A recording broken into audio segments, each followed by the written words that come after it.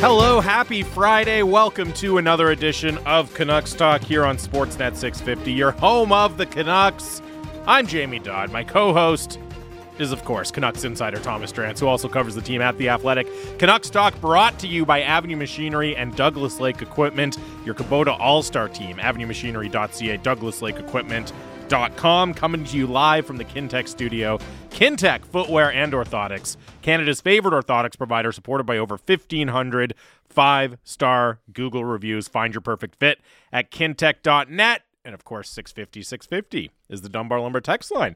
Been a few days since we've done the show together in the same place, Drancer. That's true. Feels good. It does. It's Good. nice to see you. Yes. As always, to be honest with you. Well, that's nice. Yeah, I mean, I know you don't feel similarly, but that's okay. That's what makes our dynamic so good. 84 years. Not quite that long. Not quite that long. It's felt 2 that days. long.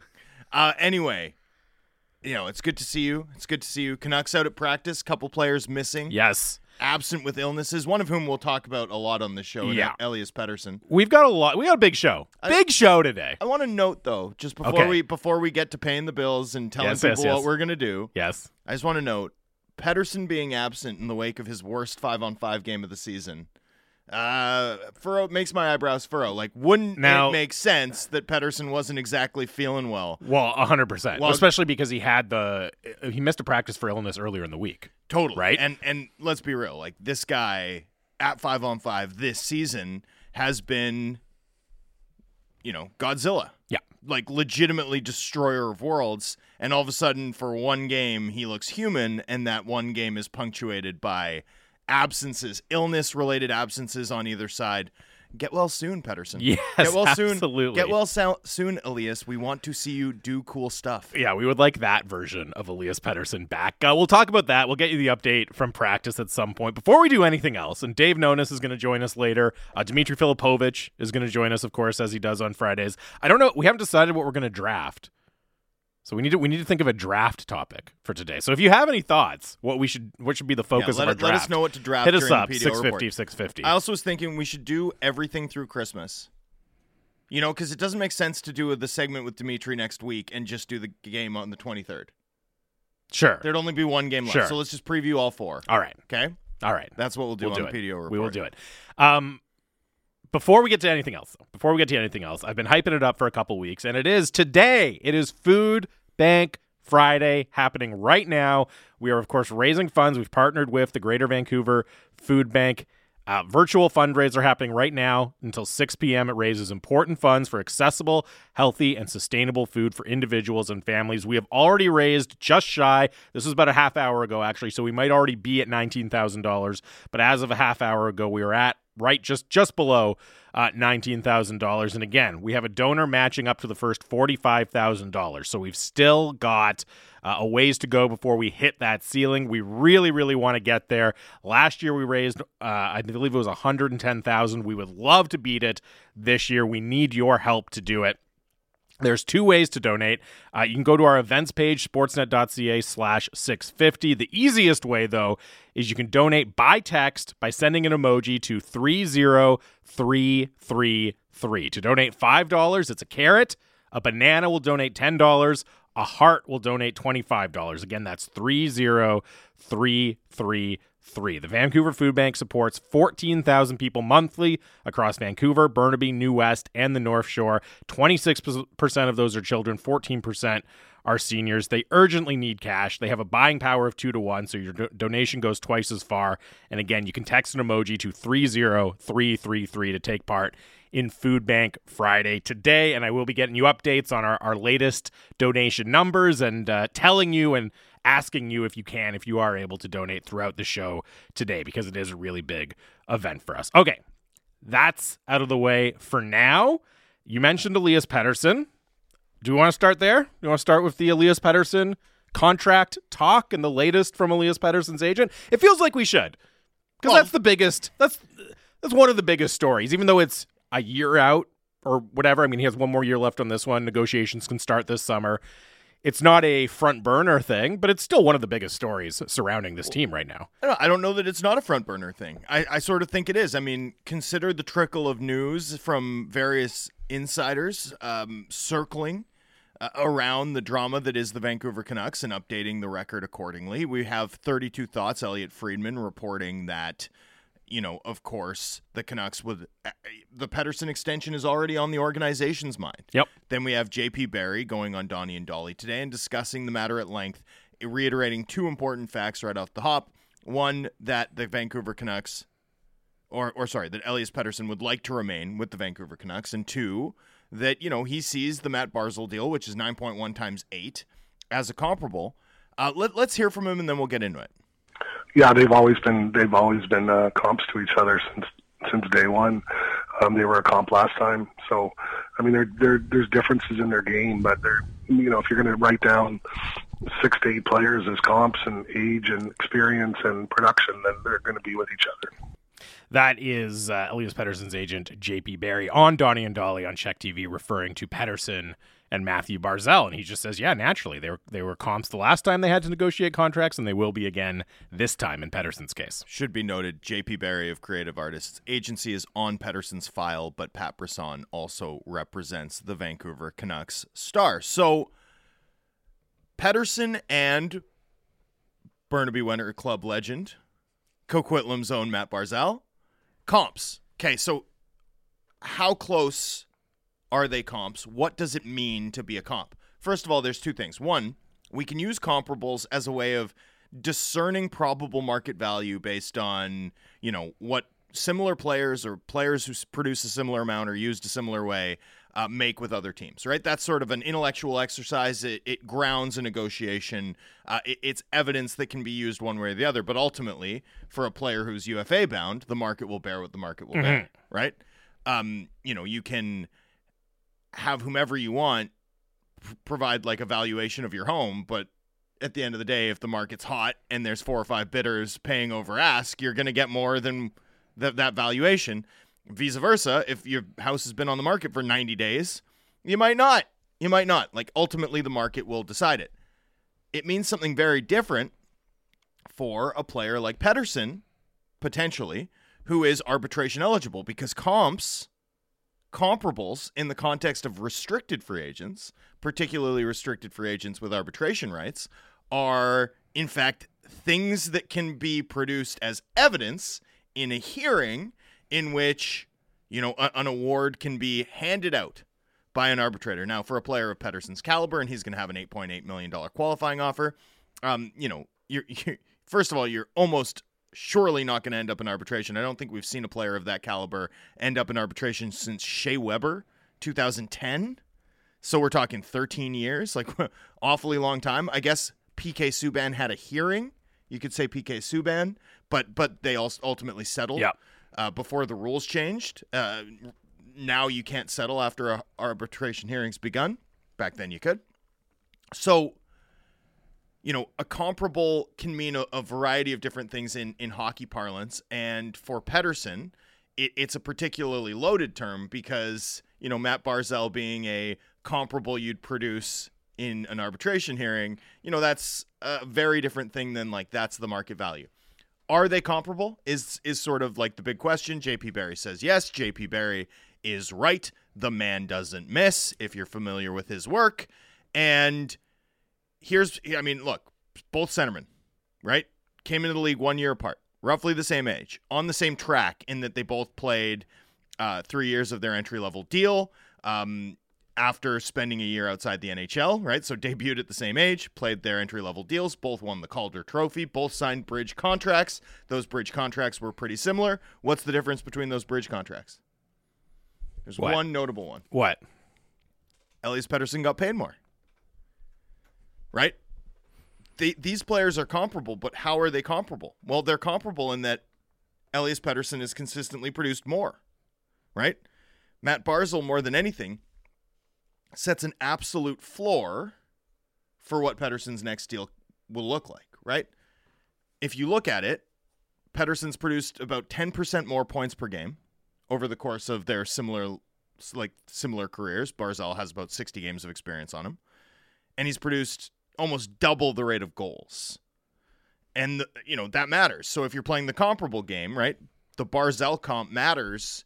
How does the Barzal comp matter? How does it influence talks? Well, it sets an absolute floor under which Pettersson's market value cannot go below, particularly because his valuation is pegged as a restricted free agent beginning in the summer of 2024, who's arbitration eligible. Like you present the Barzal comp, and it doesn't even matter what the Canucks counter is. Like, you know, like we saw with Shea Weber, you're not going to like meet in the middle if the Canucks ask for 8.6 when he's clearly outproduced the 9.1. Yeah. You know, and now granted, it's a little bit dicey because Barzal's obviously selling UFA years too, which brings up his valuation. So the Barzal comp is interesting because it establishes an absolute floor.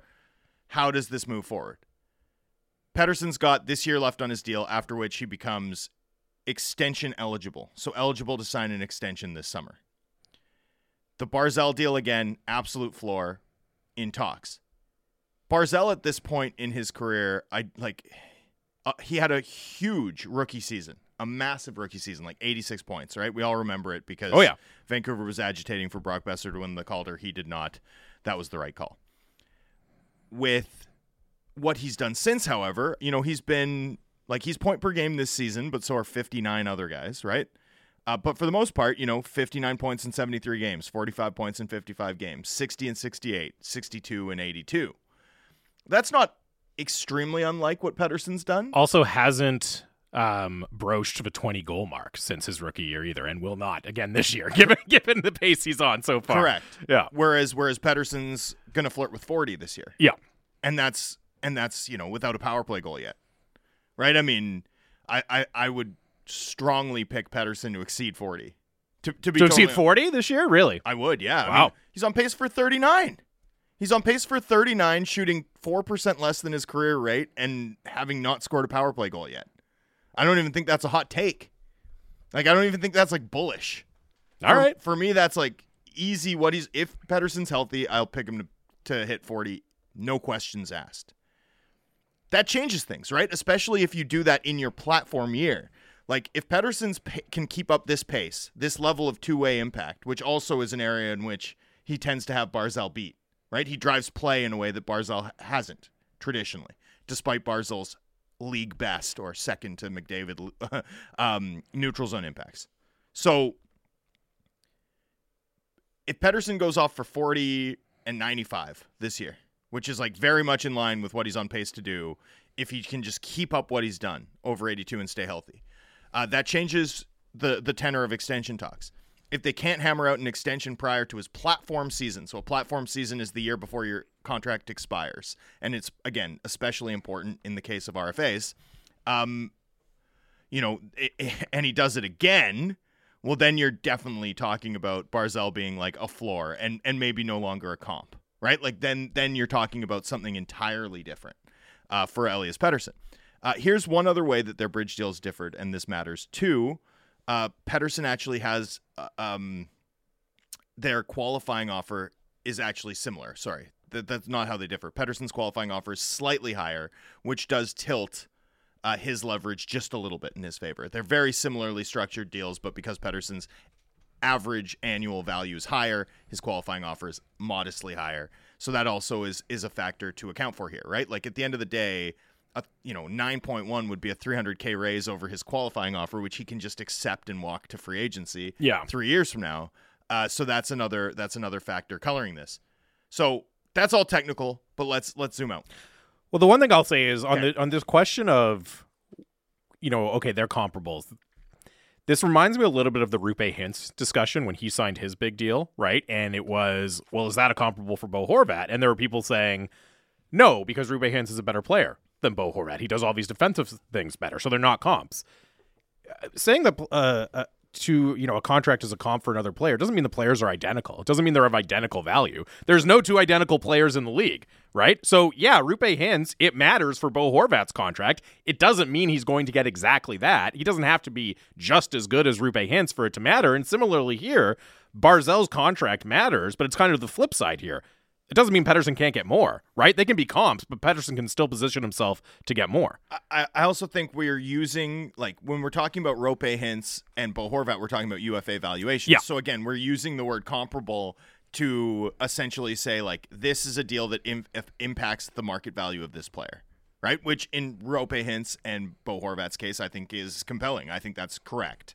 I think that the Roope Hintz deal will impact Horvat's valuation in extension talks with the Canucks, in extension talks with any team he's ultimately traded to, if in fact it goes that way, in contract talks when he's an unrestricted free agent, and frankly also in terms of how he's valued on the trade market because of what it means to sign a first-line center, what the Hintz deal tells us about where not just us, but more importantly NHL executives, about where exactly the market is trending.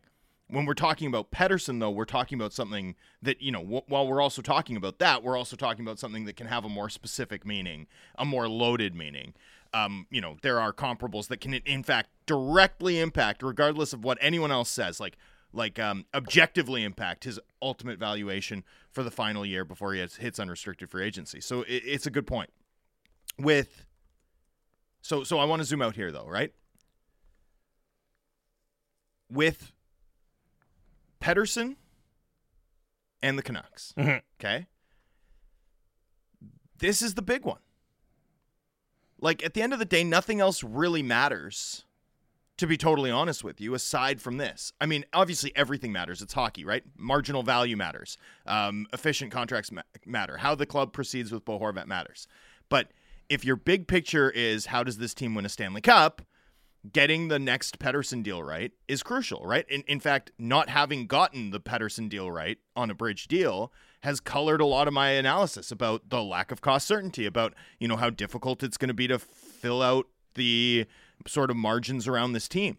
If you're able to lock up Pettersson for something that looks remotely like the Barzal deal, even if you're talking about $1 million premium, forget a $500K premium, but $1 million premium, I mean, that's a home run. Then you're only giving Pettersson a $2 million raise. I mean, that's a home run in my view.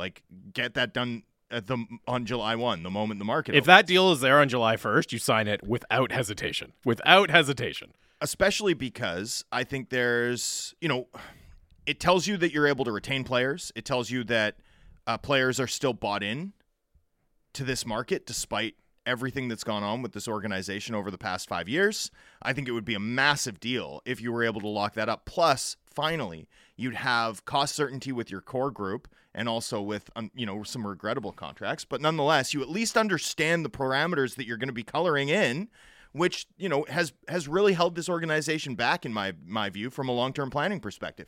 It's such an advantage. You might not like the Nylander, Marner, Tavares, Matthews combination, but having that and being okay, 5-year window, right? We have to rebuild the blue line. We have to build out our bottom six. How do we do it? You have 5 years to execute, right? Having that window that Florida had, Barkov, Huberdeau, I always go to these teams. Having Crosby and Malkin and Letang for the Pittsburgh Penguins, right? There's so much benefit in terms of long-term cap planning when you have the certainty. It's something that this Canucks team has lacked. And it's something that, I think's been I don't think it's held them back by any means, but I think it's created stress, right? When you've had this rolling list of expiring deals, right? And particularly because the team didn't prioritize getting Hughes and Pettersson done before doing everything else, right? You were on the back foot always. It was well, can we do this in a world where Brock Besser needs a raise? Or can we do this in a world where Pettersson and Hughes are going to, increase their combined salaries by a factor of 8 times, right? Can we do this with Miller and Bo Horvat expiring? Or which one do we keep? Can we keep them both, right? The ability to have that certainty locked in would be a huge win for the Canucks. So it's good that at last the team's prioritizing the sort of top line item, because this is the top line item, right? The sort of opposite side of this coin is there's no world where the Pettersson situation plays out in a way that, there's no world where Pettersson not signing an extension early this summer is good for this team, right? The only good outcome is that you get it done relatively quickly. Well, what's one of the questions we get so often when we talk about trading Bo Horvat or making these bold rebuilding moves? The speculative ones. Right? It's, is Elias Pettersson going to want to stick around if you do that? If you can remove that, and I think that's a fair question. I don't think it prevents you from making those moves, but I think it's 100% a valid question. If you take that question off the board, so you You sell your vision to him such that he feels comfortable signing a max term extension, and then you have the runway. Okay, we can make these bold moves. We can do what we have to do. We can maybe take that step back, and it's not going to result in our franchise player holding our feet to the fire and maybe even asking out. That's huge for the organization. Well, and JP Barry alluded to it during the interview today with Donnie and Dolly, noting that with players of Pettersson's caliber, you often do want to know what the organization's plans are prior to signing a long-term pact. So without question, this team's moves, where their feet fall next, perhaps even where their feet have already fallen, will impact the tenor of these discussions. But again, don't get too carried away with like the Barzal deal as an attractive one that you want to see the Canucks mimic, right? That would be great. There's a weak argument for it. The Barzal comp matters, but mostly it matters as a floor. And where Pettersson comes in, particularly if he if Pettersson was to sign an extension today, which is not even eligible to do, but like on July 1, having just produced at this pace, like say he finishes at 80 points and 35 goals, then Barzal would still represent a floor in terms of his overall case, like in terms of his comparable impact on Pettersson would be as a floor.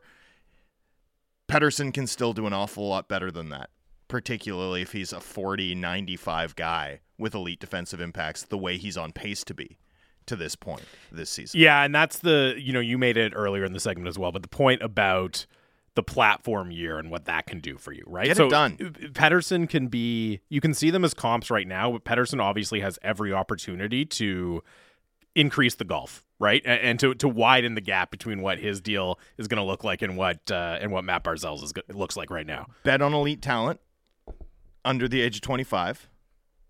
Don't bet on non-elite talent over the age of 28. These are the rules.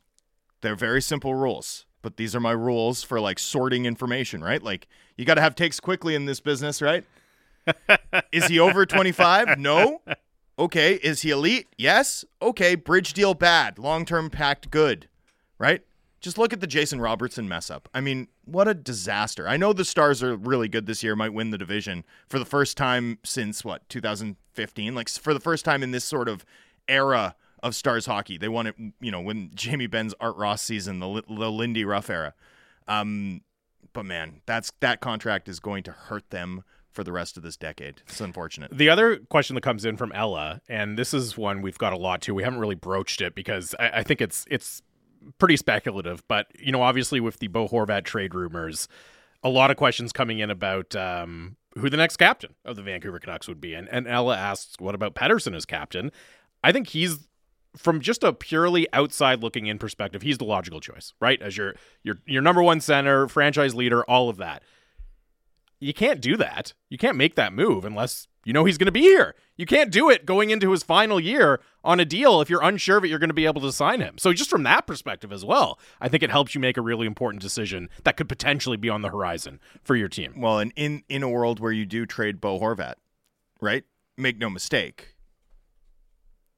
The sea, or a path to the sea, becomes part of the conversation. Yeah, 100%. Like that's how it works behind the scenes, right? Like you don't just name a guy captain and they're like, who, me?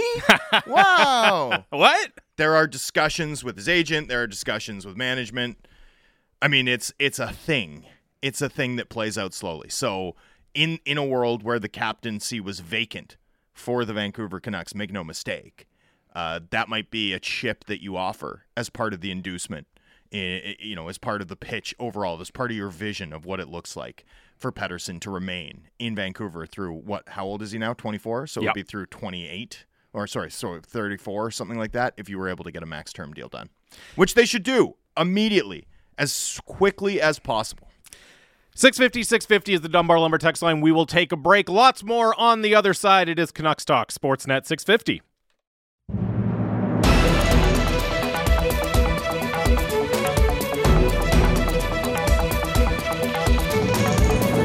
Welcome back to Canucks Talk here on Sportsnet 650, live from the Kintec studio. 650 is the Dunbar Lumber text line. The smart alternative. Visit Dunbar Lumber on Bridge Street in Ladner or Arbutus in Vancouver online at dunbarlumber.com. foodbank.com. I also want to give you another Food Bank Friday update. We are just a hair, $50 below $19,000 right now, so keep your donations coming in. Again, it is Food Bank Friday, virtual fundraiser all day until 6 p.m. in support of the Greater Vancouver Food Bank. We have 2 anonymous donors matching donations dollar for dollar up to the first $45,000. That means when you combine that with the Greater Vancouver Food Bank buying power, you're basically giving $4 for every single dollar you donate. Donations live now. Easiest way to do it is by text. You send an emoji to 30333. A carrot is $5, a banana is $10, and a heart is $25. So again, if you can, please consider doing that. The number is 30333. It's a carrot, a banana, or a heart. I did want to get into this. We won't spend too long on it, I don't think, although knowing us, who knows? Because it is something we have actually talked about on the show and that you have reported before, but we are getting lots of texts about it as well, Dranther. So I do want to mention it, and it is some reporting that your colleague Pierre LeBrun did, really affirming, I would say, again, some things that you've reported about Bo Horvat, which is specifically what the Canucks might be looking to acquire if they do in fact trade their captain. And the easiest way to distill it is always nice, though, to have additional verification from someone as reliable and plugged in as Pierre LeBrun, right? Absolutely. I mean, at the end of the day, and Pierre's the best, despite being a Dallas Cowboys fan. So, Pierre has a new article up at The Athletic. Go check it out at theathletic.com/Canucks. But he really gets into the weeds, elaborating on something, Dhaliwal and I fleshed out and that I've been reporting for a couple of weeks here about what the Canucks are looking for in exchange for Bo Horvat. And, he notes that he's a little bit surprised that the Canucks wouldn't be after futures. Surprised is a tactful way of putting it. About, that really what Vancouver is looking for is young players. Like, they're looking for a hockey trade. They'd be looking for a center. This team needs center depth. They need a right-handed center. And a defenseman, ideally a right-handed defenseman. Like, that's really what they're hoping to land. A piece or two in exchange for Bo Horvat, should he continue to be dealt, should he continue to remain without an extension, which, I mean, I've been captioning this as the most likely outcome. In my opinion, that's true. Obviously, it needs to be qualified with, hey, this organization never really trades its stars for a big return. They might walk, but they don't often get dealt. So I understand everyone's skepticism. I still think it's trending in that direction. There's been some reaction, like some age gap reaction. I think there's some age gap trauma in this market because of the fact that while the Canucks were rebuilding over the course of the past decade, they continually spent futures to, get players who are closer to being able to contribute. You think Lyndon Bay, Emerson Edom, Andre Padan. Yeah, but with much lower ceilings. Adam Clendenning, Sven Berchi, Marcus Granlund. I mean, you can go on. Et cetera, et cetera. I actually think I nailed most of the list. Is there anyone else? I don't know, probably, but Lyndon Bay is the one that always comes to mind. We're going to be aggressive. Like the prototypical age gap player to me. For me, it's, was it Shinkarik for Granlund? Yes. Yeah, that one. Even though Shinkarik didn't pan out, there was goal scoring upside there, right? I mean, sometimes a guy doesn't make it, but what they could be is still greater than the guy who gives you 200 NHL games and is best remembered for, being a body of water. Right? So in terms of that side of it, I understand. Now, here's where, I've been thinking about this a little bit. We had a text into when Lena and I were doing the mailbag while you were absent. We had a text in and someone asked me to account for all the players I'd been wrong about and wanted to discuss Connor Garland, who they, in their formulation isn't good. Brock Besser, who continues to struggle, right? I think Niels Höglander was on the list, and then I think there was someone else. Maybe it was Riley Stillman. They said I said that Riley Stillman should be extended. I mean, look, Riley Stillman's a guy I worked with. I think I was far more effusive about his character than about his play. Oh no, they Ethan Bear, because I carved the Ethan Bear acquisition saying it didn't move the needle. Which I still believe, even though I like the player a lot. I liked the player a lot when he was acquired. I thought that was a good deal to add value to the organization. That doesn't mean that I thought, that doesn't mean that I think you can fix the right side of the defense in this manner. Sure. Right? Anyway, whatever. I'm not willing to I'm not willing to. There's a show I listen to. It's called Establish the Run. It's a fantasy football podcast, and they have this thing called capitulate. You have to capitulate when you are wrong. I am not prepared to capitulate on any of these. Like, Connor Garland is good. Brock Besser is also good, in my opinion. I know it's been a struggle this season in terms of his two-way play, but I still buy Brock Besser as a useful piece. Niels Höglander is very good. Like, come on. Do you know the thing about Niels Höglander that everyone ignores? It's like people are so excited about some 22-year-old right-handed defenseman like who's scoring a little bit in the SHL, right? And they're like, this guy. Niels Höglander has stuck in the NHL in his age 19, 20, and 21 seasons, okay? He's produced at a clip of 30 points per 82 games with no power play time at the ages of 19, 20, and 21 in the NHL. Like, yep. Do you know the type of profile of a player that might level up massively once they hit their prime seasons, which Höglander won't even like enter for another year or two? That profile, like that's a profile you bet on before they hit. That's what I've been trying to say. Anyway, whatever. I'm not willing to capitulate on any of those, but I was thinking about it. At the end of the day, I'm going to miss, obviously, on some individual players because I'm not a talent guy. I'm not a evaluator. I know what I like. I think I can tell a good player from a not good player. I know how to watch practice. But like what I really think I understand, like where I don't miss often is the big picture schemes, like the big picture stuff, the cap stuff, the big picture hockey strategy stuff. Like that's what I know far better. I know the theory. I don't know necessarily how to like watch the World Championships and be like, you know, that Niels Amon could be an everyday player for us in the NHL this season. Like that's what scouts do. That's what people with totally different specializations, hockey people, are better suited to do. It's also really tough, by the way, because even the smartest people in the world at it get it wrong. Well, Lots. for sure. But nonetheless, I think one thing you could say about this management group, and I've often said, they've found good hockey players, right? Like I like that they've found good hockey players. I'm not sure they've nailed the big picture stuff. And I think that skepticism is shared by the market. And I think the reaction to LeBrun's reporting today really captures that, right? There's a lot of fans who see this as being a direct line from how Benning tried to do it during the rebuild to this, right? Like, why is this organization so insistent on trying to find every shortcut? And I think that's a totally valid frustration for fans in this market to have. All of that said, you know, if you identify better players than Emerson Edom and Lyndon Bay, I mean, it's not that it can't work. Well, yeah, and that's what gets my reaction on this is, in theory, if the main piece you get back for Bo Horvat is a 24-year-old centerman, I don't have a problem with that if it's the right player, if there's appropriate value there. My problem is approaching it such that you think that has to be what we get back. That shouldn't be the priority. The priority should be maximizing long-term value for your team, whether that's a first-round pick, whether that's a prospect who's not in the NHL, whether that's a young roster player, right? That should be the priority. I think once you kind of box yourself into the frame of reference of, okay, well, we have to check these two boxes, you're just dramatically limiting your options for a trade at that point. That's going to satisfy that for you. Also, you're unlikely to get the sort of cost-controlled assets from the teams most likely to be the most into paying a premium rental price for Bo Horvat, right? So all of a sudden, you're dealing with a far more complicated equation overall.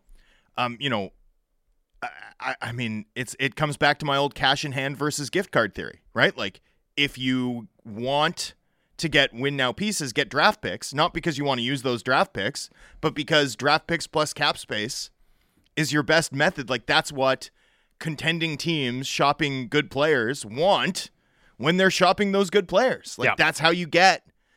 Well, especially if you're not just talking Arvidsson, about Devon Taves, like Fiala. Like, that's how you get those pieces.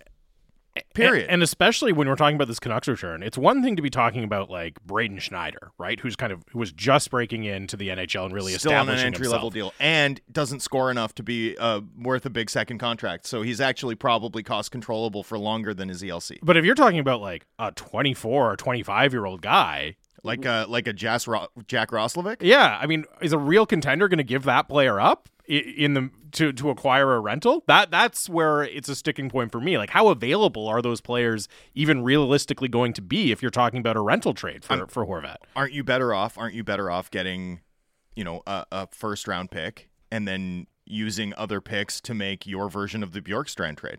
Right? Like, isn't that the way to do it? That's my theory on it anyway. I think futures are the way to go, because teams are going to be far more willing to pay more in futures than they are, particularly the teams most likely to see Bo Horvat as having like massive marginal value to their cup chances for this season.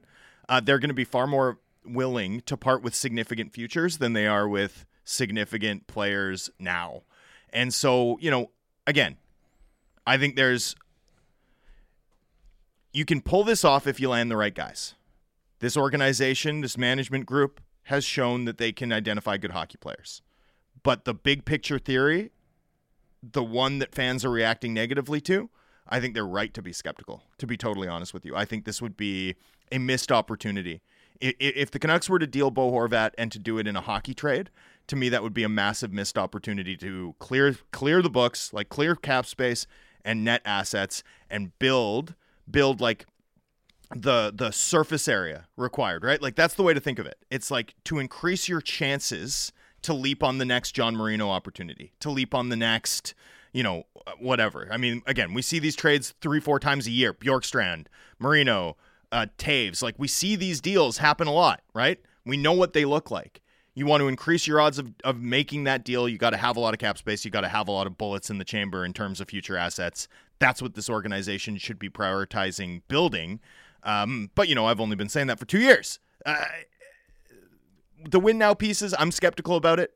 But again, I also think that you got to note it. In fairness, it must be noted, hey, it seems like Allvin and company have done a pretty good job finding these marginal pieces elsewhere that have provided more in Vancouver than they did elsewhere. Yeah, again, it could absolutely work out. It just, to me, it feels like, why not cast a wider net? Why not cast the widest possible net looking for value out of Bo Horvat? Well, it comes back to the Bo Horvat extension thing. Like, could Bo Horvat age like Joe Pavelski? Sure.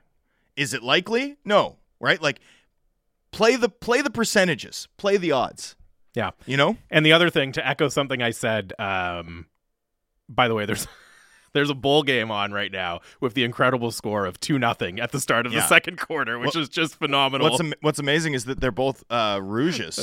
This just that just completely interrupted my train of thought looking at it right now. Fair. But anyways, what I was going to say, echoing something I said yesterday on the show, if you convince yourself that you have to get either this, ideal 23 to 26-year-old right shot defenseman or 23 to 26-year-old perfect top six centerman to replace Bo Horvat, it feels like a prelude to talking yourself out of trading Bo Horvat. Because when that doesn't materialize, you turn around and you say, well, we didn't get the value, we didn't get the pieces we need to make the trade. I guess we're better off keeping him. Well, maybe that's irrational, maybe that's conspiratorial thinking on my part, but it just seems like part of the process that leads you down that road. Falling in love with a deeply specific type of return that could be very, very difficult to actually get. As opposed to just mining max value. Yeah. I agree with that. I think it, you know what it is? It feels like a passive approach as opposed to the sort of active, bold plan to restock the decks and do it quickly enough that you don't burn Pettersson and Hughes' primes, right? Which has always been the task at hand for this management group. And it's a task that they've taken a conventional approach to solving, right? Let's get better on the margins. Let's get better on the third pair. Let's bring in this second pair defenseman. Maybe this guy could be a useful bottom six forward. And they've done that pretty well. But they certainly haven't taken the approach of, let's give ourselves as much weaponry as we can. Let's create as much flexibility as we can. Let's be super aggressive in doing so that we're ready to pounce when the opportunities become available. And I mean, they tried. Like, they were in on Marino. Sure. I think Pittsburgh preferred the New Jersey prospect, and the Canucks lost out on a player who would be making a huge difference for this team right now. I mean, could you imagine having Marino and Bear? Oh my goodness. Like, that's massive. Then we're starting to talk about a team that could be pretty interesting. Then I'm beginning to change my tune on a more regular basis, and not just because the Canucks finally managed to put together a decent effort in Calgary. I mean, isn't that what we want? Like, anyway, whatever. I don't love the approach. If it makes you nervous as a Canucks fan, it makes me nervous as a Canucks analyst. We'll see. We'll see how this plays out. 650, the Dunbar Lumber text line. We'll continue that conversation later in the show if we have time. But I do want to talk a little bit about the Canucks getting back on the ice at UBC. Of course, no Pettersson, no Boeser, both not feeling well. But before we talk about any of that and looking ahead to the Winnipeg Jets, let's hear from Canucks head coach Bruce Boudreau after the team practiced. Just weren't feeling well. Again, Best still not feeling well from the other night. Petey wasn't feeling well, and I just thought it'd be better to get away from the guys. You know, he'll be at morning skate. He'll be fine tomorrow. Sustainability is such a big thing in this game, Bruce. Hoglander was so noticeable in Calgary. What does he have to do to keep that going and really keep his trust in him? Well, I think the same thing. You know, I mean, it's I got trust in all of them, and he plays that way. Like we played with the energy. He was very noticeable out there. You know, I mean. And we feel he's got that capability to do that on a daily basis. When you have a man that played that well that night, is it a tendency to keep it together, even though, you know, best well, you'd like to think that, but I mean, we don't know who's going to be healthy or who's going to be sick or who's not going to be, so we'll see how it goes tomorrow. Would you like to, the last two periods, especially the other night, I thought defensively the guys were really sharp. On the road, you've tended to play a little better that way. How do you bring that kind of style home with you? Well, you just keep repeating it as a coach that's the way we want to play. And you keep repeating practices might get dull and boring, but if you're doing the same thing all the time, then hopefully you get to learn those habits and you do them on a consistent basis. When you have success like that, though, you would hope. You'd hope that success breeds success, you know. I think that last 40 minutes, including the overtime, is that the best? I mean, you didn't give up the goal, but do you think that's the best your team has played defensively? I mean, you know, and I'd have to go back and think, but it was as good as we've played. I mean, I thought we played pretty good against Pittsburgh and, you know, in L.A. Defensively when we didn't give up much. But, I mean, that's a tough team to beat in Calgary. And I thought we played them pretty even the whole way, so especially the last two periods. How is Connor Garland doing better lately? Connor Garland? What about him? What is he doing lately that you see is being a little more effective? I think he's competing harder. He's harder on the puck all the time. He competes hard all the time, but I mean, I think a lot of it has to do with confidence. You know, when you feel it, and he's feeling it a lot better about himself. And when you do that, you play, you have the puck on the string a little bit more because you believe that you're going to make a good play. I think earlier, sometimes he didn't have the confidence in his game, and that goes with anybody. If you don't have the confidence in your game, then you start slipping a little bit. I know he was a spot filler today as a forward, but what is Travis Dermott's status now? Is he a coach's decision? Is he not yet? Yeah, he's still in protocol. I mean, if today's Friday, if all goes well, I think he gets another appointment this weekend, and then we'll see how it is after that. That is Canucks head coach Bruce Boudreau after the team practiced at UBC today, and again addressing the absences of Brock Boeser, who of course missed Calgary, the Wednesday's game in Calgary, and Elias Pettersson from practice as well today. Swatting away a lot of praise from the pool about the Canucks defensive play in Calgary. Yes. Lots of questions about one solid defensive game against a team that's struggled mightily to score this season. And I thought it was also interesting. Like, the Calgary Flames are second to last behind the Anaheim Ducks in goals for.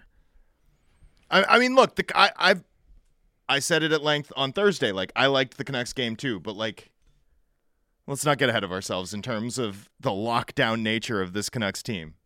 Yeah. Also, Calgary did still have plenty of chances. Anyways, the other thing that stands out there is just the comments about the availability, not just about Boeser and Pettersson, but just kind of generally. Well, we'll see who's healthy. We'll see who's healthy tomorrow. Clearly, when they play the around. Jets. Yeah. I mean, look, every hockey team gets the flu at some point in the year, and we all know how tough this flu season's been for anyone with children. in particular. I can attest to that. I know you can. I have 2 kids in daycare, and boy, oh boy, it feels like dodging bullets sometimes. Oh, yeah. Trying to stay healthy, trying to keep everyone healthy. I have no idea how I have not gotten sick considering the time we spend together. Yes. Well, I should knock on some wood. we must be doing here, something yeah. right. But yeah, just to give you, and I mean, you really I doubt that. you really can't read anything into these combinations, given that there was no Pettersson, no Besser. But here is how they lined up at UBC. Miller playing center between Mikheyev and Kuzmenko. So again, right there. I mean, that's basically Pettersson's absence leading to that one. Hoaglander. I got time for that line. with I'd Horvat. have fun watching that. Well, sure. Yeah, that But sounds good. I don't know that I would be making that switch if Elias Pettersson is available, but if he's not, sure, why not? I think Pettersson can play with anybody right now. Hoaglander with Horvat and Lazar, Joshua Dries and Garland, and Travis Dermott playing left wing with Neil Zaman and Jack Studnicka on the 4th line. You know, I still want to see Dakota Joshua play up the lineup. Let's get into that at some point. But that's probably a next week thing. But just really quickly. No, we can do it here. Okay. Dakota Joshua actually scored at a pretty high clip in the NCAA when he was in Ohio State. He was a Buckeye. There you go. You know they have the cool helmets like the NFL, like the college football the football players? team? Yeah. Very cool. So he actually scored at a good clip. And then he turns pro, and he really doesn't get a ton of AHL games because the pandemic shuts it down and he spends a bunch of time on a taxi squad. And so it's like, you know, to some extent, we don't really know what Dakota Joshua's production would look like if he'd played. You know, I mean, I have sort of a hard and fast, you know, well, sorry, not a hard and fast, a quick and dirty 0.07. Or sorry, 0.7. If you hit 0.7 points per game in the American League under the age of 25, I tend to think you have enough offensive upside to be more than a 4th line player, right? Like maybe you could score enough to contribute in a club's top 9. And we just don't really have the sample of AHL games from Joshua to kind of know that, right? Like he only played 71 games in the American League across 3 years, right? Some of the time, you know, he plays the first year he turns pro, also spends some time in the ECHL. Then he's in the Utica Comets organization, like while they're not even a proper, you know, they're not even a full Blues affiliate. It's shared with the Vancouver Canucks. Then, you know, he spends some time in Springfield and actually is super productive last year. But like we don't have a lengthy sample of games, and certainly the AHL wasn't like normal. His experience, his development experience wasn't normal. We've seen him show some good hands in tight. We've seen him show some good instincts even on the power play. Like there could be more there, and we just haven't had an opportunity to see it because of how broken the development model and development paths became during the course of the pandemic. I'm for that reason alone, and also what I've seen, how good he is on the forecheck. Like I'd be interested to see what Joshua could do playing with a guy like, especially a guy like Garland. Yeah. That to me would be interesting to at least get a look at. Well, the goal scoring situations. stands out, but I think his playmaking instincts have been really impressive for a bottom of the lineup player as well. He's just right? a good player. Yeah, he is. I think we'll see that at some point this season. 650 is the Dunbar Lumber text line. Dave Nonis, former Canucks general manager, is up next. It's Canucks Talk, Sportsnet 650.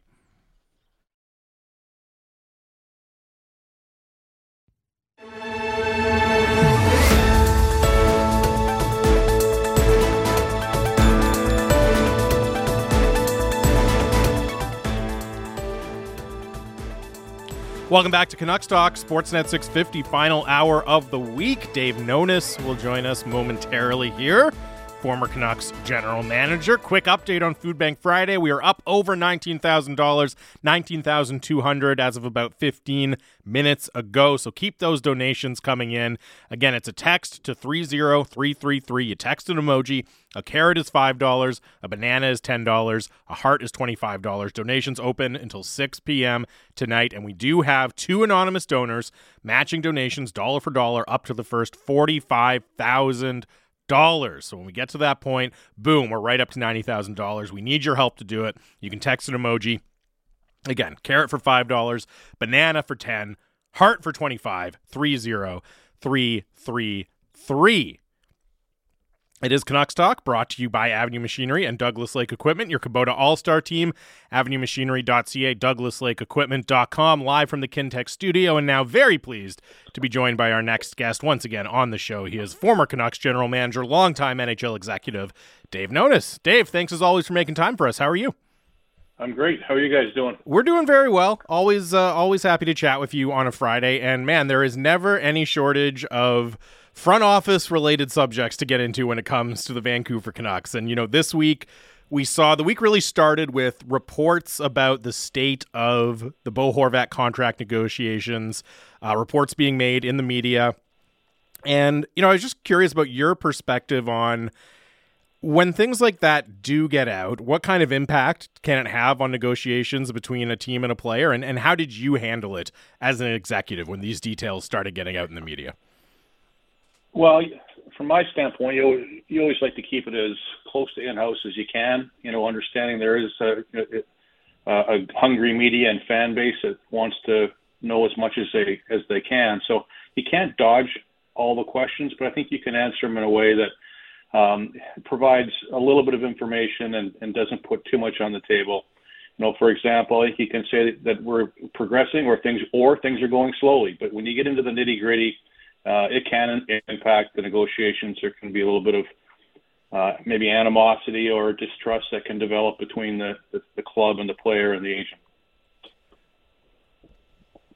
Dave, there's also reports, and these are coming out just today from my colleague Pierre Lebrun, so not pulled from the ether exactly, one of the most reliable people in our business, talking about, what the Canucks are looking for, and specifically that they'd prefer a hockey trade as opposed to futures. How do you gauge, for a team like Vancouver where you've got some good young pieces but clearly a supporting cast that needs to be upgraded, how do you gauge the value of making a hockey deal versus sort of getting futures, particularly given that, in this hard cap era, right, the best teams aren't liable to part, or at least not easily, with cheap labor? Yeah, there's a couple things when you look at, and again, I agree with you, Pierre is usually pretty well plugged in, so I'm not disputing what he reported, but there is a little bit of gray area when you talk about futures or a hockey trade. I don't know what Vancouver is looking for, but a hockey trade could still include an established or close to being established younger player, as opposed to a prospect, a bunch of picks, things like that. I think you can still look to lower the age and possibly the price tag of your team and still have a hockey trade as part of that. I think that's probably very likely, what Jim and Patrick are looking for in terms of putting pieces back, onto their reserve list and onto their roster. With a player like a Bo Horvat, I mean, we're talking about a pretty rare commodity, right? A 58% winning faceoff guy who's top 5 in the league in scoring at the moment. Not often that a player like that becomes available. Can you even think of an example? I mean, does it go back to Doug Weight since we saw a center like this traded as a rental in season? Yeah, it probably does go back that far. I mean, there's a lot of good players that get traded at various times of their career. Again, last year, Hampus Lindholm got traded. I think he was an outstanding defenseman, top 4, but probably not at the same level as you're talking. Like this trade here, I think, is one step above that. So there's not a lot that get traded during the year, or even at the deadline, quite frankly. So I think that if this does turn into somewhat of a bidding war, it'll be very interesting to watch and see what's put on the table for this player if, in fact, it gets to that point. If the Canucks are looking for more of that kind of prototypical hockey trade, does that make it more difficult to find the value they're looking for, right? Because you're not just talking about, draft picks, which are somewhat interchangeable. You're really looking for a specific player or two players that fit your vision. And, teams that may be interested in trading for Bo Horvat might not necessarily have those guys that they're able to give up to acquire him. No question. And you're right. Sometimes if you're looking for a younger player that's playing in the league right now, those are a pretty valuable commodity as well, which you referenced in terms of cost certainty.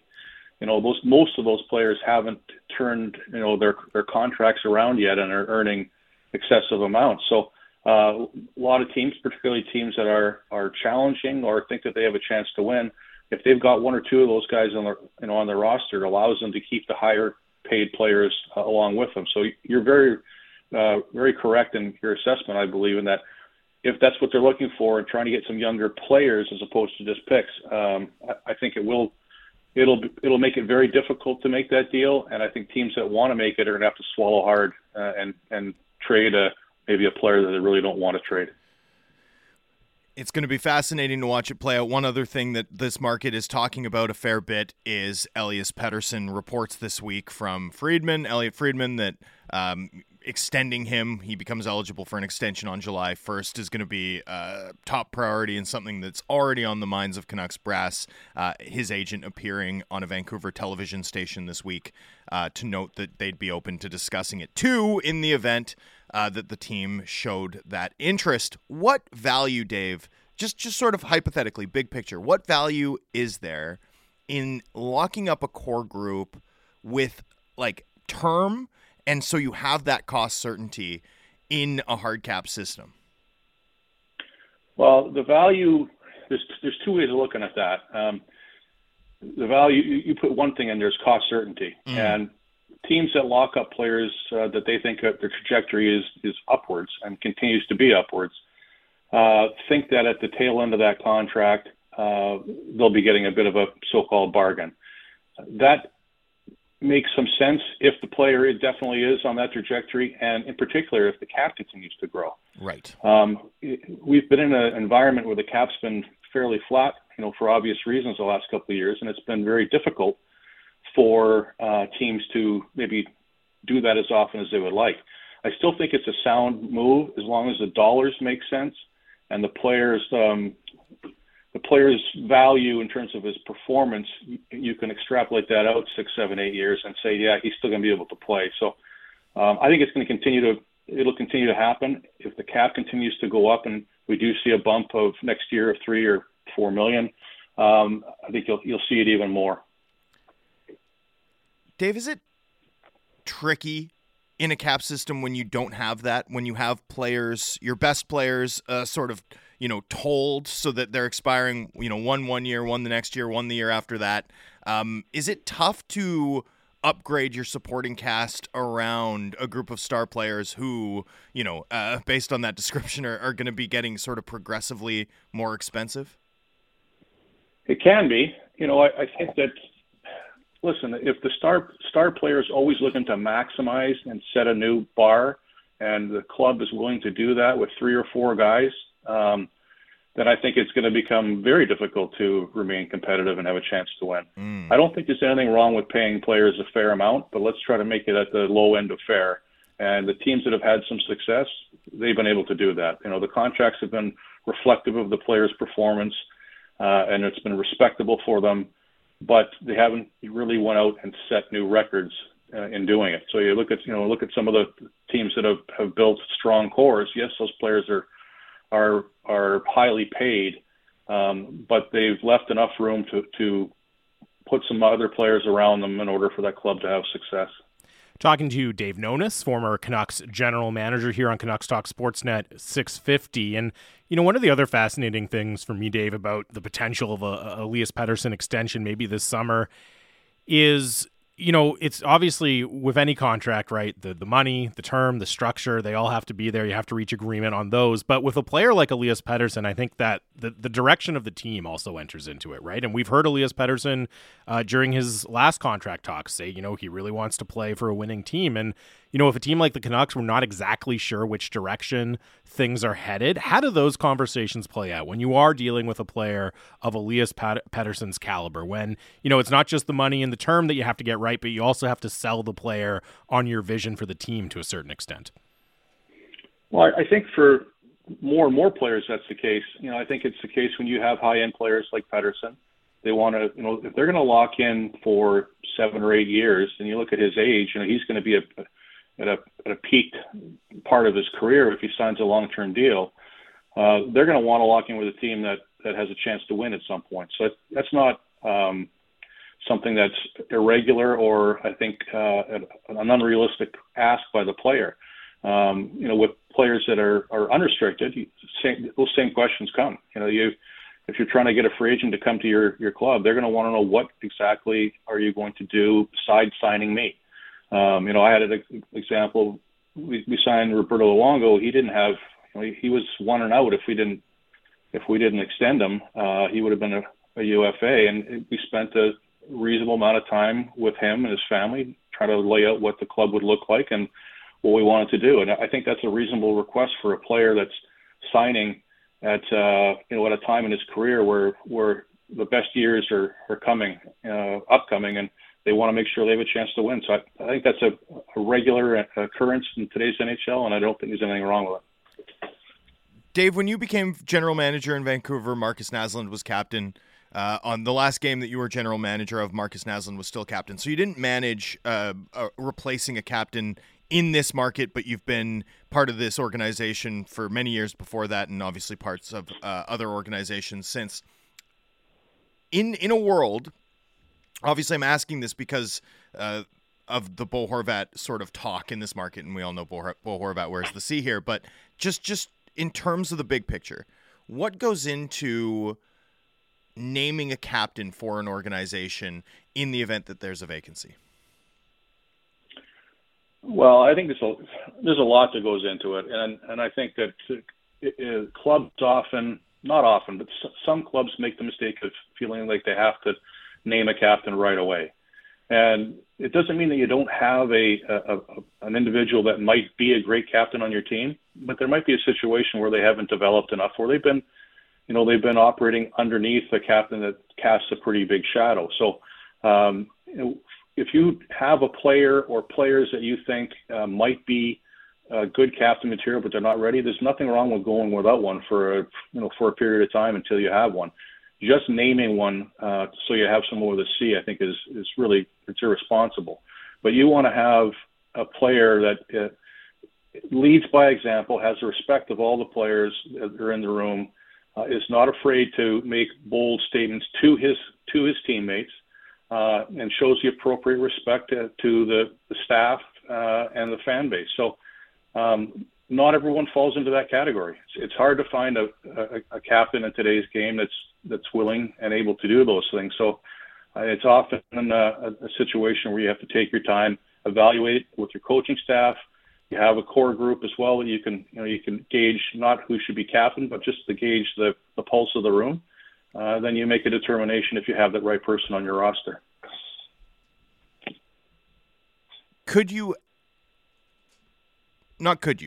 Have you ever seen a situation where there was a captain's vacant captaincy and perhaps a player that was being discussed in terms of an extension, like what their next deal might look like?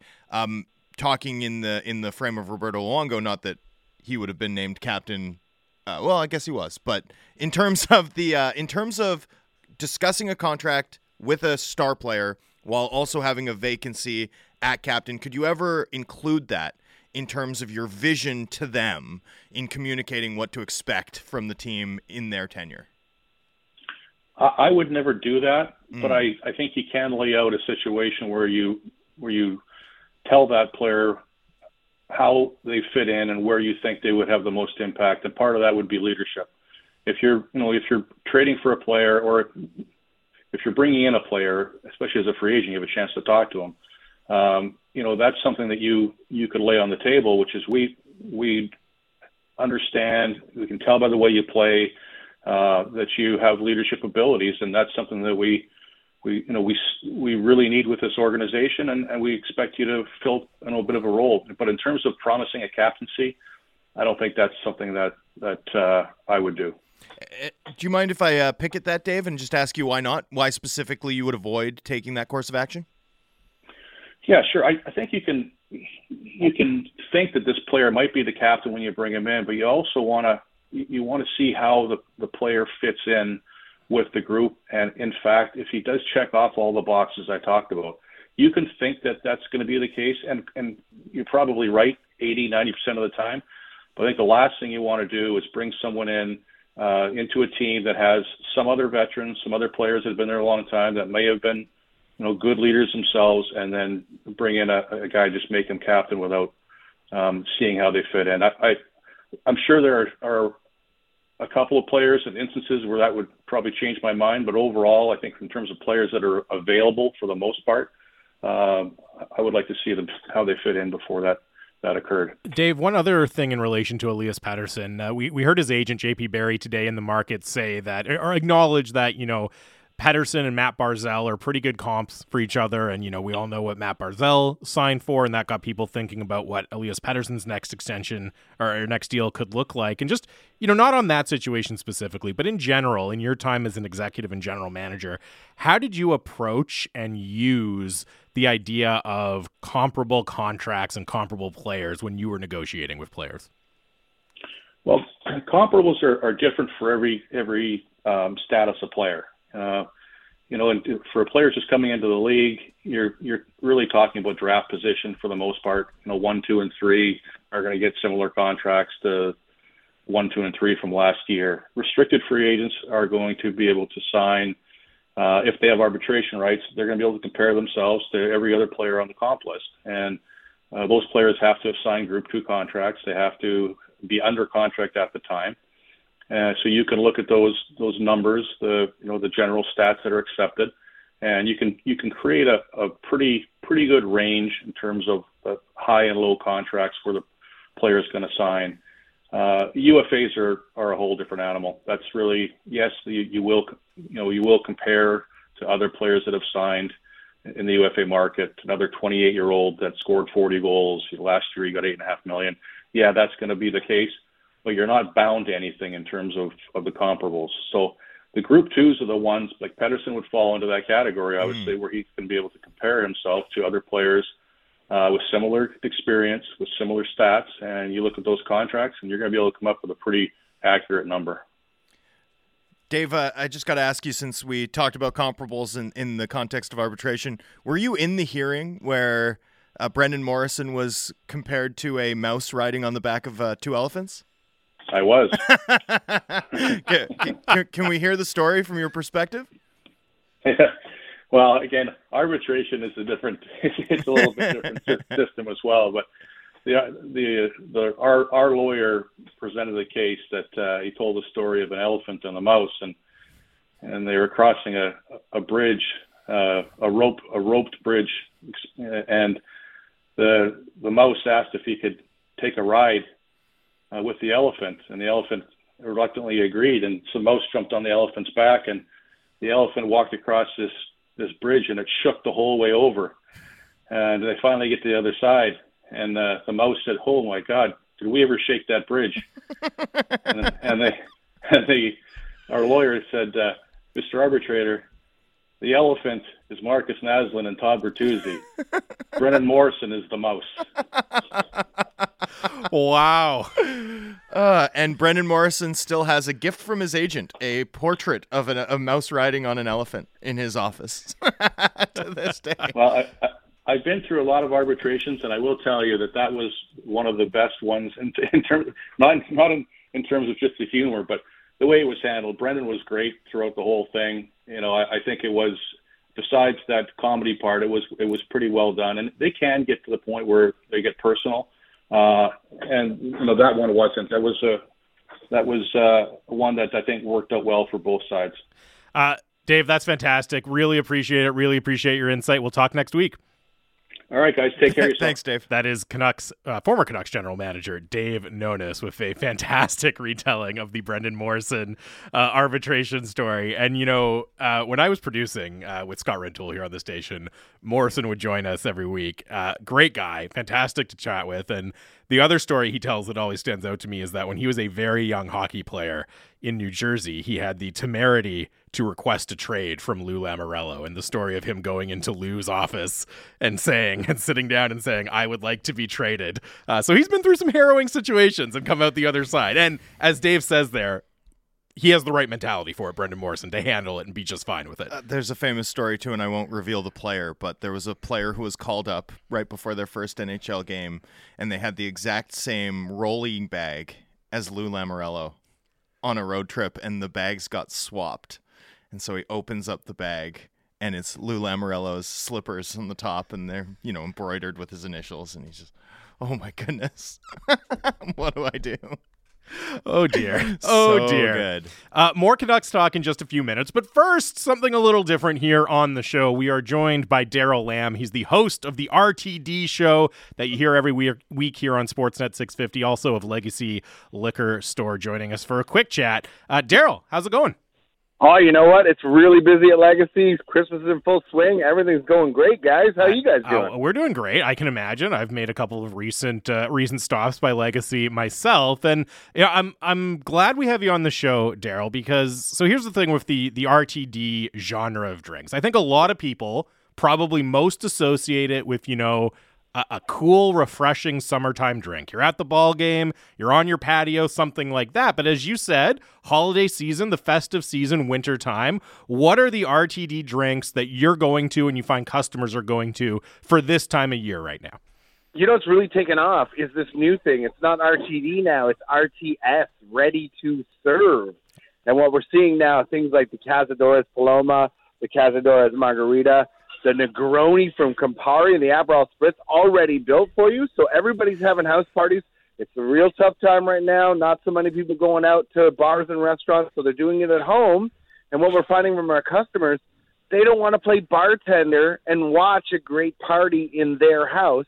Instead, what they're able to do, they're able to buy the Campari Negroni, 5 Negronis for $20 made by Campari, bang them out, pour them in a glass on the rocks, throw in a slice of orange, and boom, and the Negroni's done. Hand it to your friends. Get back to your own party. So that's really what we're seeing is people picking up these ready-to-serve, full-flavored, full spirits. These aren't 5% RTDs.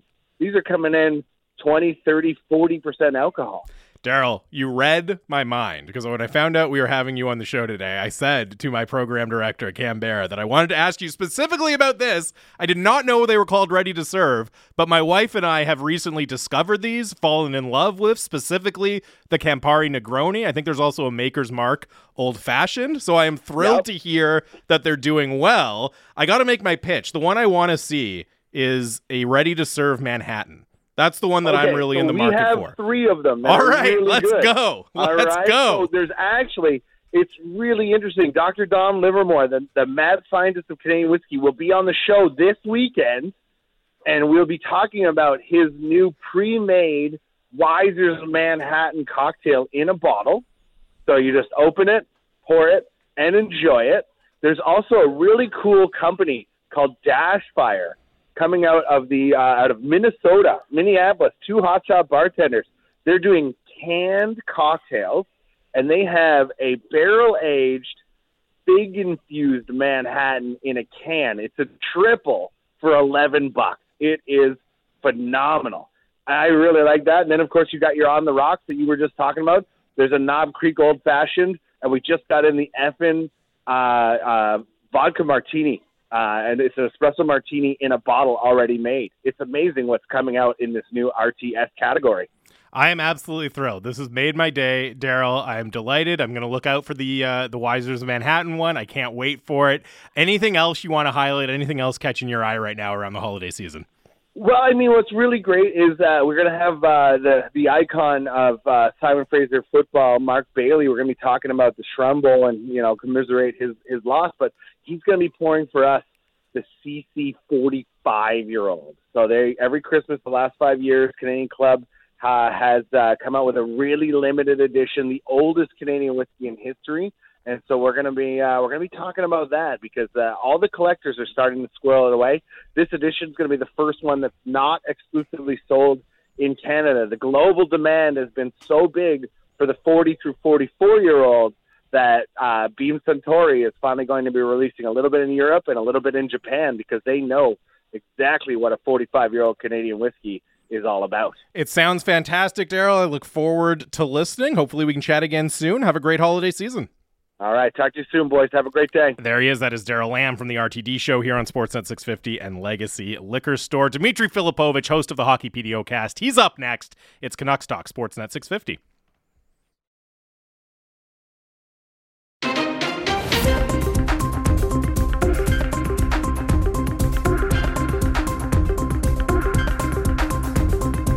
Welcome back to Canucks Talk. Final segment of the week. 650 is the Dunbar Lumber text line. The smart alternative, visit Dunbar Lumber on Bridge Street in Ladner or Arbutus in Vancouver online at dunbarlumber.com. Quick Food Bank Friday update, up to over $19,500.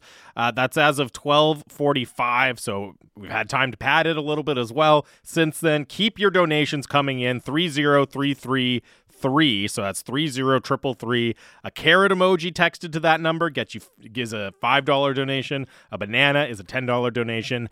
A heart is a $25 donation. All of the proceeds go to the Greater Vancouver Food Bank, helping individuals and families in need across Vancouver, Burnaby, New West, and the North Shore. Joining us now for the final segment of the week, as he does every Friday, our pal. He's the host of the Hockey PDO cast here on the Sportsnet Radio Network. He is Dmitry Filipovich. Dmitry, what's going on, man? Fellas, it's good to join you. Saving the best for last, right? Yes. Always. Absolutely. That's basic showmanship, and we prize that, Jamie and I. So, sure. What do you want? Do you know? Hold on. Before we go any farther, we haven't decided what we're going to draft. That's where I was going. Oh, okay. Well, fair. Just say what you're going to say. No, go ahead. It's too late. So what I was going to say, I have a proposal. Okay.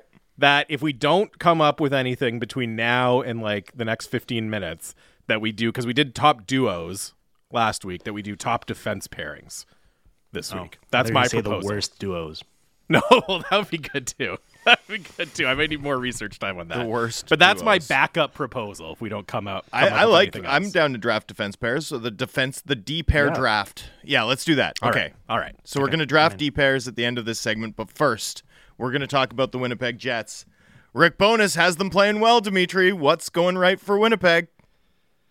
Yeah, he certainly does. Our old pal Rick. Hey, no, they've been good. I mean, I think he's helped them a lot in terms of, installing a level of like professionalism and accountability, especially defensively and off the puck, where there's a greater attention to detail than they certainly had in previous seasons, but particularly last year where they were just such a mess. I think that's helped. They're due for some regression. Like, I think they're overperforming. Their results are exceeding what they're probably deserving in terms of how well they're playing. But here's the thing. They have a bunch of elite finishers, so we should expect them to shoot above their expectation.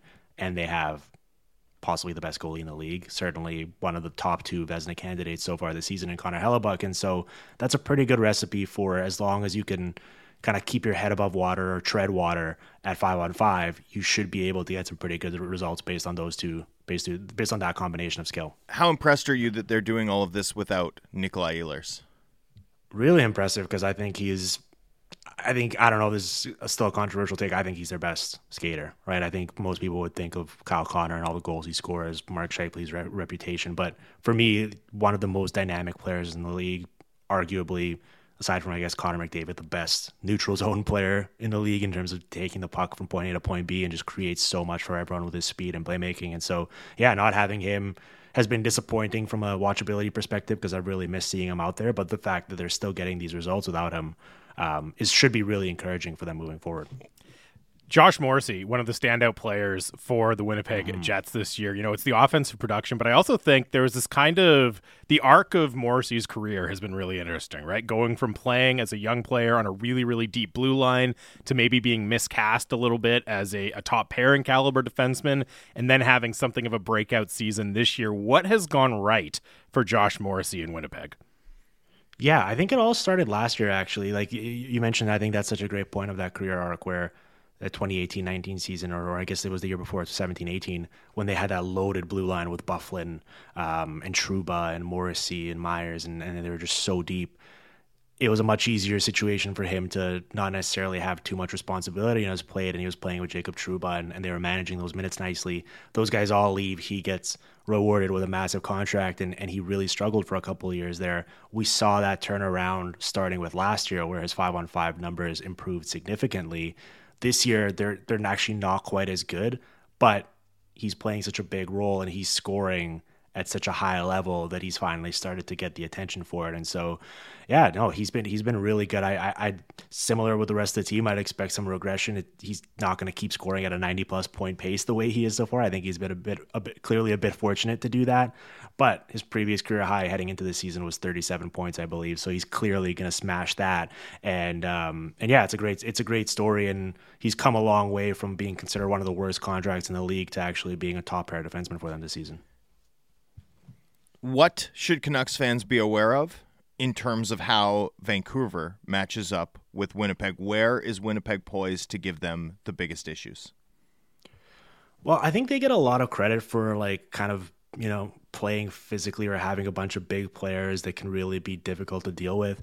But I think what could pose a real issue for this Canucks team is just how quickly they can kind of flip the ice and score off the counter, right? Like, you can be playing well for a couple shifts. You could feel like you're doing a good job territorially. You feel like you're boxing them in and, you're in a good spot. And then all of a sudden, Kyle Connor just springs out of nowhere and scores a goal off the rush. And within a matter of seconds, you're down all of a sudden and have nothing to show for the past few shifts. And so that kind of quick strike attack that they have, especially with their top six, is something to watch for and definitely something to fear, because those guys can turn nothing into something so quickly that could pose this Canucks blue line with a lot of challenges. Next week, the Canucks play the St. Louis Blues. And, we talk about the up and down roller coaster nature of the Vancouver Canucks. The St. Louis Blues have been going through that as well in a big way, with big losing streaks, big winning streaks. I still look and see a lot of talent on that roster. Yes, some very obvious flaws, but I would expect them to be better, at least in terms of points percentage going forward, than they have been this year. What's your overall read on St. Louis, Dimitri? Yeah, I mean, other than maybe the Anaheim Ducks, and they're kind of in their own category. I think they've been the most disappointing. Regulation win last night, baby, for our Anaheim Ducks. Up to 2, they doubled it. There we go. Yeah, and their first clear victory. That's right. It's their first victory by more than a goal, not counting empty netters. So, congrats to the Ducks. Progress. And both of those, I mean, the Eastern Conference has been superior to the West this season, but both of those wins have also come against Eastern Conference teams. So they're still looking for a team again, win against the West. But no, Yikes. Let's stick with the Blues here. So I think the big story here is last year they were third in scoring in the entire league. Only the Panthers and the Leafs scored more than them. They were first in shooting percentage. I was a believer in that not being a pure one-year aberration and just luck fueled. I thought the way they moved the puck in the offensive zone was really brilliant. Like, they were passing up point shots for all of these great give and goes and one-timer sequences and getting so many easy tap-ins for their players, and everyone on their team pretty much had a career high offensively. And it was beautiful to watch. And I was like, all right, I think they've stumbled upon something here. I'm looking forward to seeing it again. And they're down to 20th in shooting percentage. They're down to 23rd in scoring. And so they've essentially just completely regressed back to what you would have expected if you were just purely looking at the numbers. And so it's a tough beat for me as a watch the games guy, and it's a big win for analytics, I think. Are you capitulating on the Blues? Unfortunately, I think I have to capitulate. I'm worried about them, and it's a shame. Maybe I discounted how much they'd missed David Perron, because they have a lot of really nice passers, but he was one of the few guys that was a very willing trigger man and was capitalizing on a lot of those. And so losing him and not really replacing those minutes has hurt them. But I certainly expect them to be better than they have been so far this year. It's been a disappointment because they haven't been nearly as fun to watch either. And I think that's the big loss for us here. Is it kind of a Spider-Man meme matchup for the Vancouver Canucks? Like, two teams that, quite alike in dignity and form and in the way that they go about winning games? Yeah. And I think the Blues are also another team who I don't have their cap-friendly page in front of me, but has devoted pretty significant resources to their blue line and have nothing to really show for it. Like, their defending is really bad, and they've overpaid for a lot of the players they have there. And so, yeah, they're kind of like an offense first team. Jordan Binnington makes it very easy for us to dunk on him, and it can be a mess certainly. But the team in front of him just ultimately kind of leaves him out to dry as well in a lot of these cases. So yeah, I think that's a very good comp. And honestly, I would love to see a return of last year's Blues in this game and to see a fun back and forth 6-5 game. I would certainly sign up for that. Bo Horvat's going to have a big game against Jordan Binnington. You heard it here first. Sure.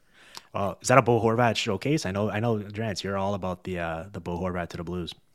Well, I just think Doug Armstrong, it just makes sense to me, particularly given that Ryan O'Reilly's expiring, right? And that the Blues are a team that is not, regardless of how the season goes, right? They might sell even, but they're not going to be in it to not be good for next year, right? Like, they're going to be aggressive in improving quickly, and Bo Horvat's really good. Is Ryan O'Reilly, I don't want to say washed, but I mean, what's going on with Ryan O'Reilly when you watch him, Dimitri?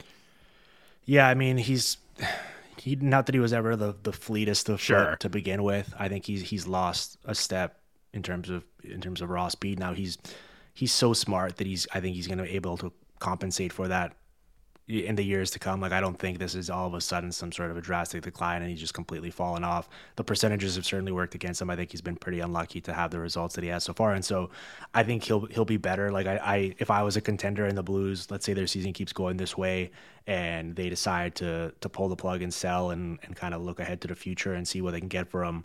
If you could get him at a discount price because of it, like, I would be all over that if I was a contender. So I still believe that he's got some really productive hockey left in front of him, and I think he's just been a bit unlucky so far. Seattle Kraken. Let's talk about the Seattle Kraken. They're the new Blues. Are they going to regress, or are they just converting efficiently and using their speed?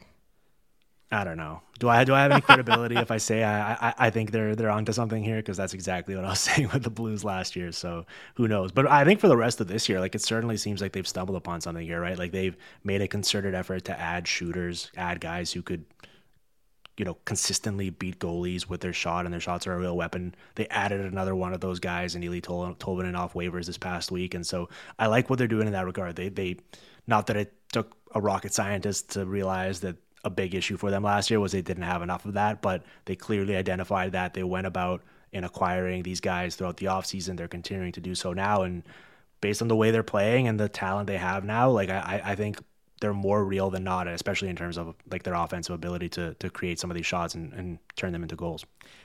Is that a team, do you think it would make sense for them to explore even adding more on offense around the deadline? Or is it still just, they're having a nice season, but keep your powder dry and keep building for the future with all your picks and young players? Yeah, I mean, well, listen, on the one hand, it's like a very exciting story, and I think after how disappointing they were in their inaugural season, the fact that they're providing this type of excitement now, like, I think it's very easy to latch onto that as a story, and they would probably feel especially incentivized to reward their fans for what they went through last year and kind of trying to build on this and build positive momentum.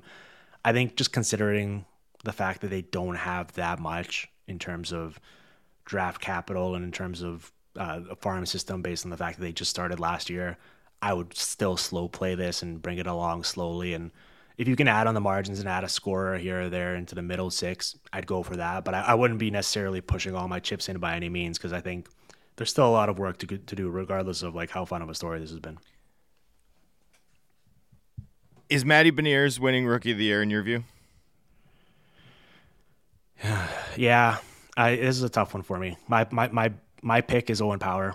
I do not expect him to win the Calder Trophy, though, because he doesn't have nearly enough points, and people are just I think generally going to sort by goals and assists and see Matty Beniers is scoring and he's going to win it. And listen, like, his play off the puck, his forechecking, his how swagger, hard he competes, like how annoying he is to play against, all of that, like, totally passes it. So I'm not suggesting by any means that, his scoring he's just a one-trick pony or it's, empty calories. Like, that's not it at all.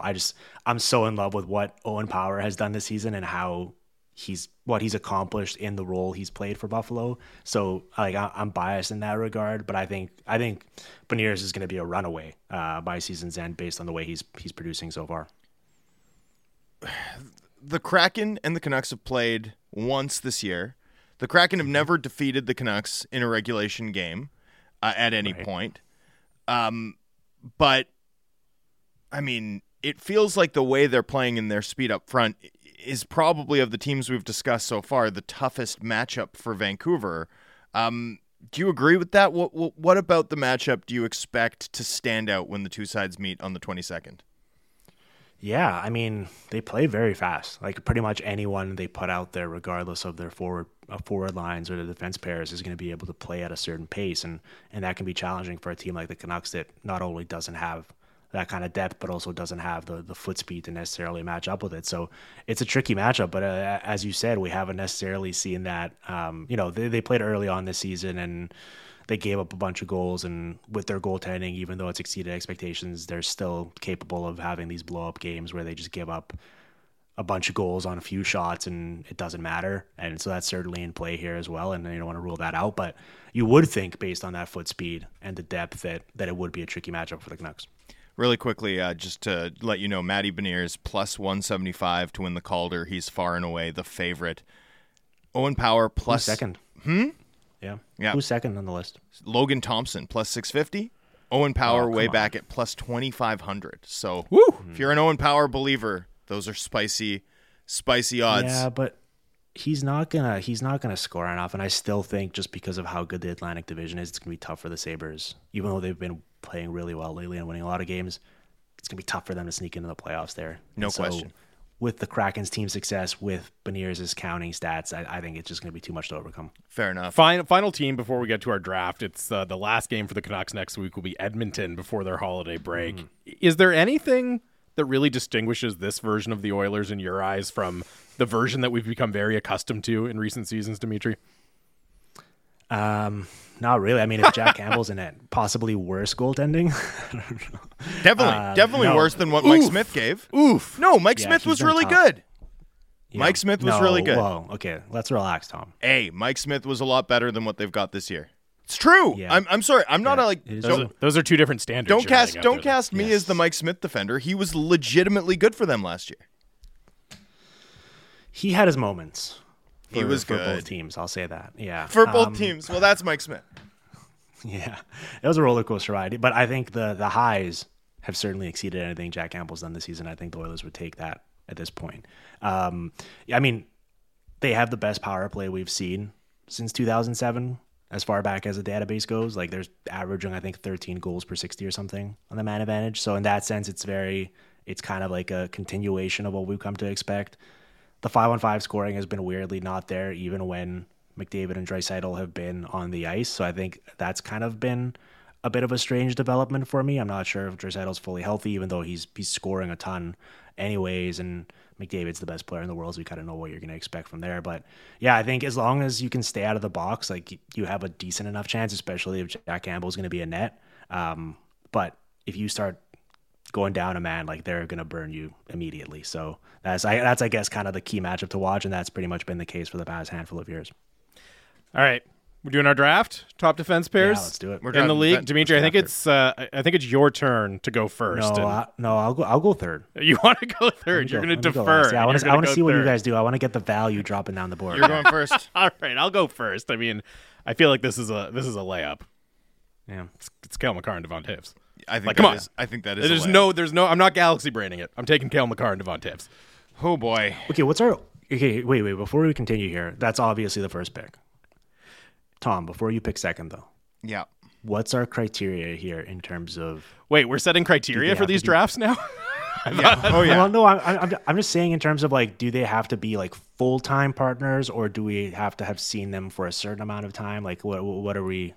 Let's go. Restrictions here? Let's go 50 minutes. If we go 50 minutes, no, that's too small. That's too little. Okay, let's go 100. Let's do 100. 100 5-on-5 minutes this season. Yeah. Okay, 100 5-on-5 minutes gives us 130 pairs. So that's a fair bit of that's a lot to choose from. Okay, do you want to go 200 minutes? Yeah. Okay, 200 minutes. I mean, I'm just trying to make it easier on you here. Yeah, no, I appreciate that. Especially because the first pick was so easy, right? It was. Hey, I tried to donate the first pick, man. I did my part. You did. Everything thereafter is relatively straightforward. All right. So 200 minutes. We're picking between 54 different pairs. I'm going to take. Man, I don't like any of these. Number 54. There we have it. 54? There's one good defensive pairing in the NHL. It's not. I mean, that's not untrue. I just want to make sure I get like a real star, at least as like one of them. Like, I don't want to take Jacob Slavin second. You know. So well, you fumbled the draft last week so badly. He did. I think you need to make amends here. That's what I'm saying. So Thank you. No, it's in. Final answer. I'm gonna take Miro Heiskanen and Colin Miller. Okay, yeah. You're right. There are two distinct approaches to this. I want Heiskanen. A lot of the top defensemen don't play with other high-profile guys. I want Heiskanen. Anyways, go ahead, Dimitri. Back-to-back picks for you here. Oh, well, this becomes easy for me then. Okay, the third overall pick in this draft is going to be Dougie Hamilton and Jonas Siegenthaler for me. Sure, that's a good pick. Because I like the combination of offense and defense there, and I feel like I can use those guys regardless of game state or what I need. I don't know why I'm explaining myself to you guys here. I think goes without saying. Well, we appreciate it. I'm like justifying it in my own head. I'm like, this is the right pick, right? I'll go Jacob Slavin and Brent Burns after. Yeah, I think that's the right pick. That was what I was agonizing about. Offended by what Tom just said about feeling like he can't take Slavin second. Yeah, they were high up on my board as well. I'm going with the fourth pick. I'm going to take Drew Doughty and my guy Mikey Anderson. Oh, nice. That is brutal to take when I can just swoop in and take Adam Fox and Ryan. Oh yeah, Ryan no, you're welcome to them. Whew, no, I will take that every day of the week. I truly have no idea. Who to pick with this last one. I don't know. Have Rasmus Dahlin and Samuelsson played enough together to qualify for this? Nope. Oof. Okay, I'll go with Aaron Ekblad and Gustav Forsling just because of Ekblad, but I don't feel that confident about that pick. I'm picking between two of my guys, and I think I'm going to go with Faravari and Jensen. Faravari and Jensen. All right. Wow. Atrocious. 51st out of 54 qualified pairings in expected goal share. Luke Schenn and Quinn Hughes. Nice. You know what? I think that's a really good last pick because you get Hughes out of it. All right. Oh, no. Wait. That wasn't my pick. Don't you guys there? Okay, we got to wrap up quick here though, Dimitri. Okay, my pick is Adam Pelech and Ryan Pulock. Okay. Oh yeah. Very good. That's a good third. Good that they got off the board. All right, that's going to do it for us. Really quick update. Somebody just donated $5,000 to Food Bank Friday, so we're up to over $24,000 right now. If you want to get in on that generosity, you can text to 30333, a carrot for $5, a banana for $10, a heart for $25. We'll be back on Monday. You've got it on Sportsnet 650.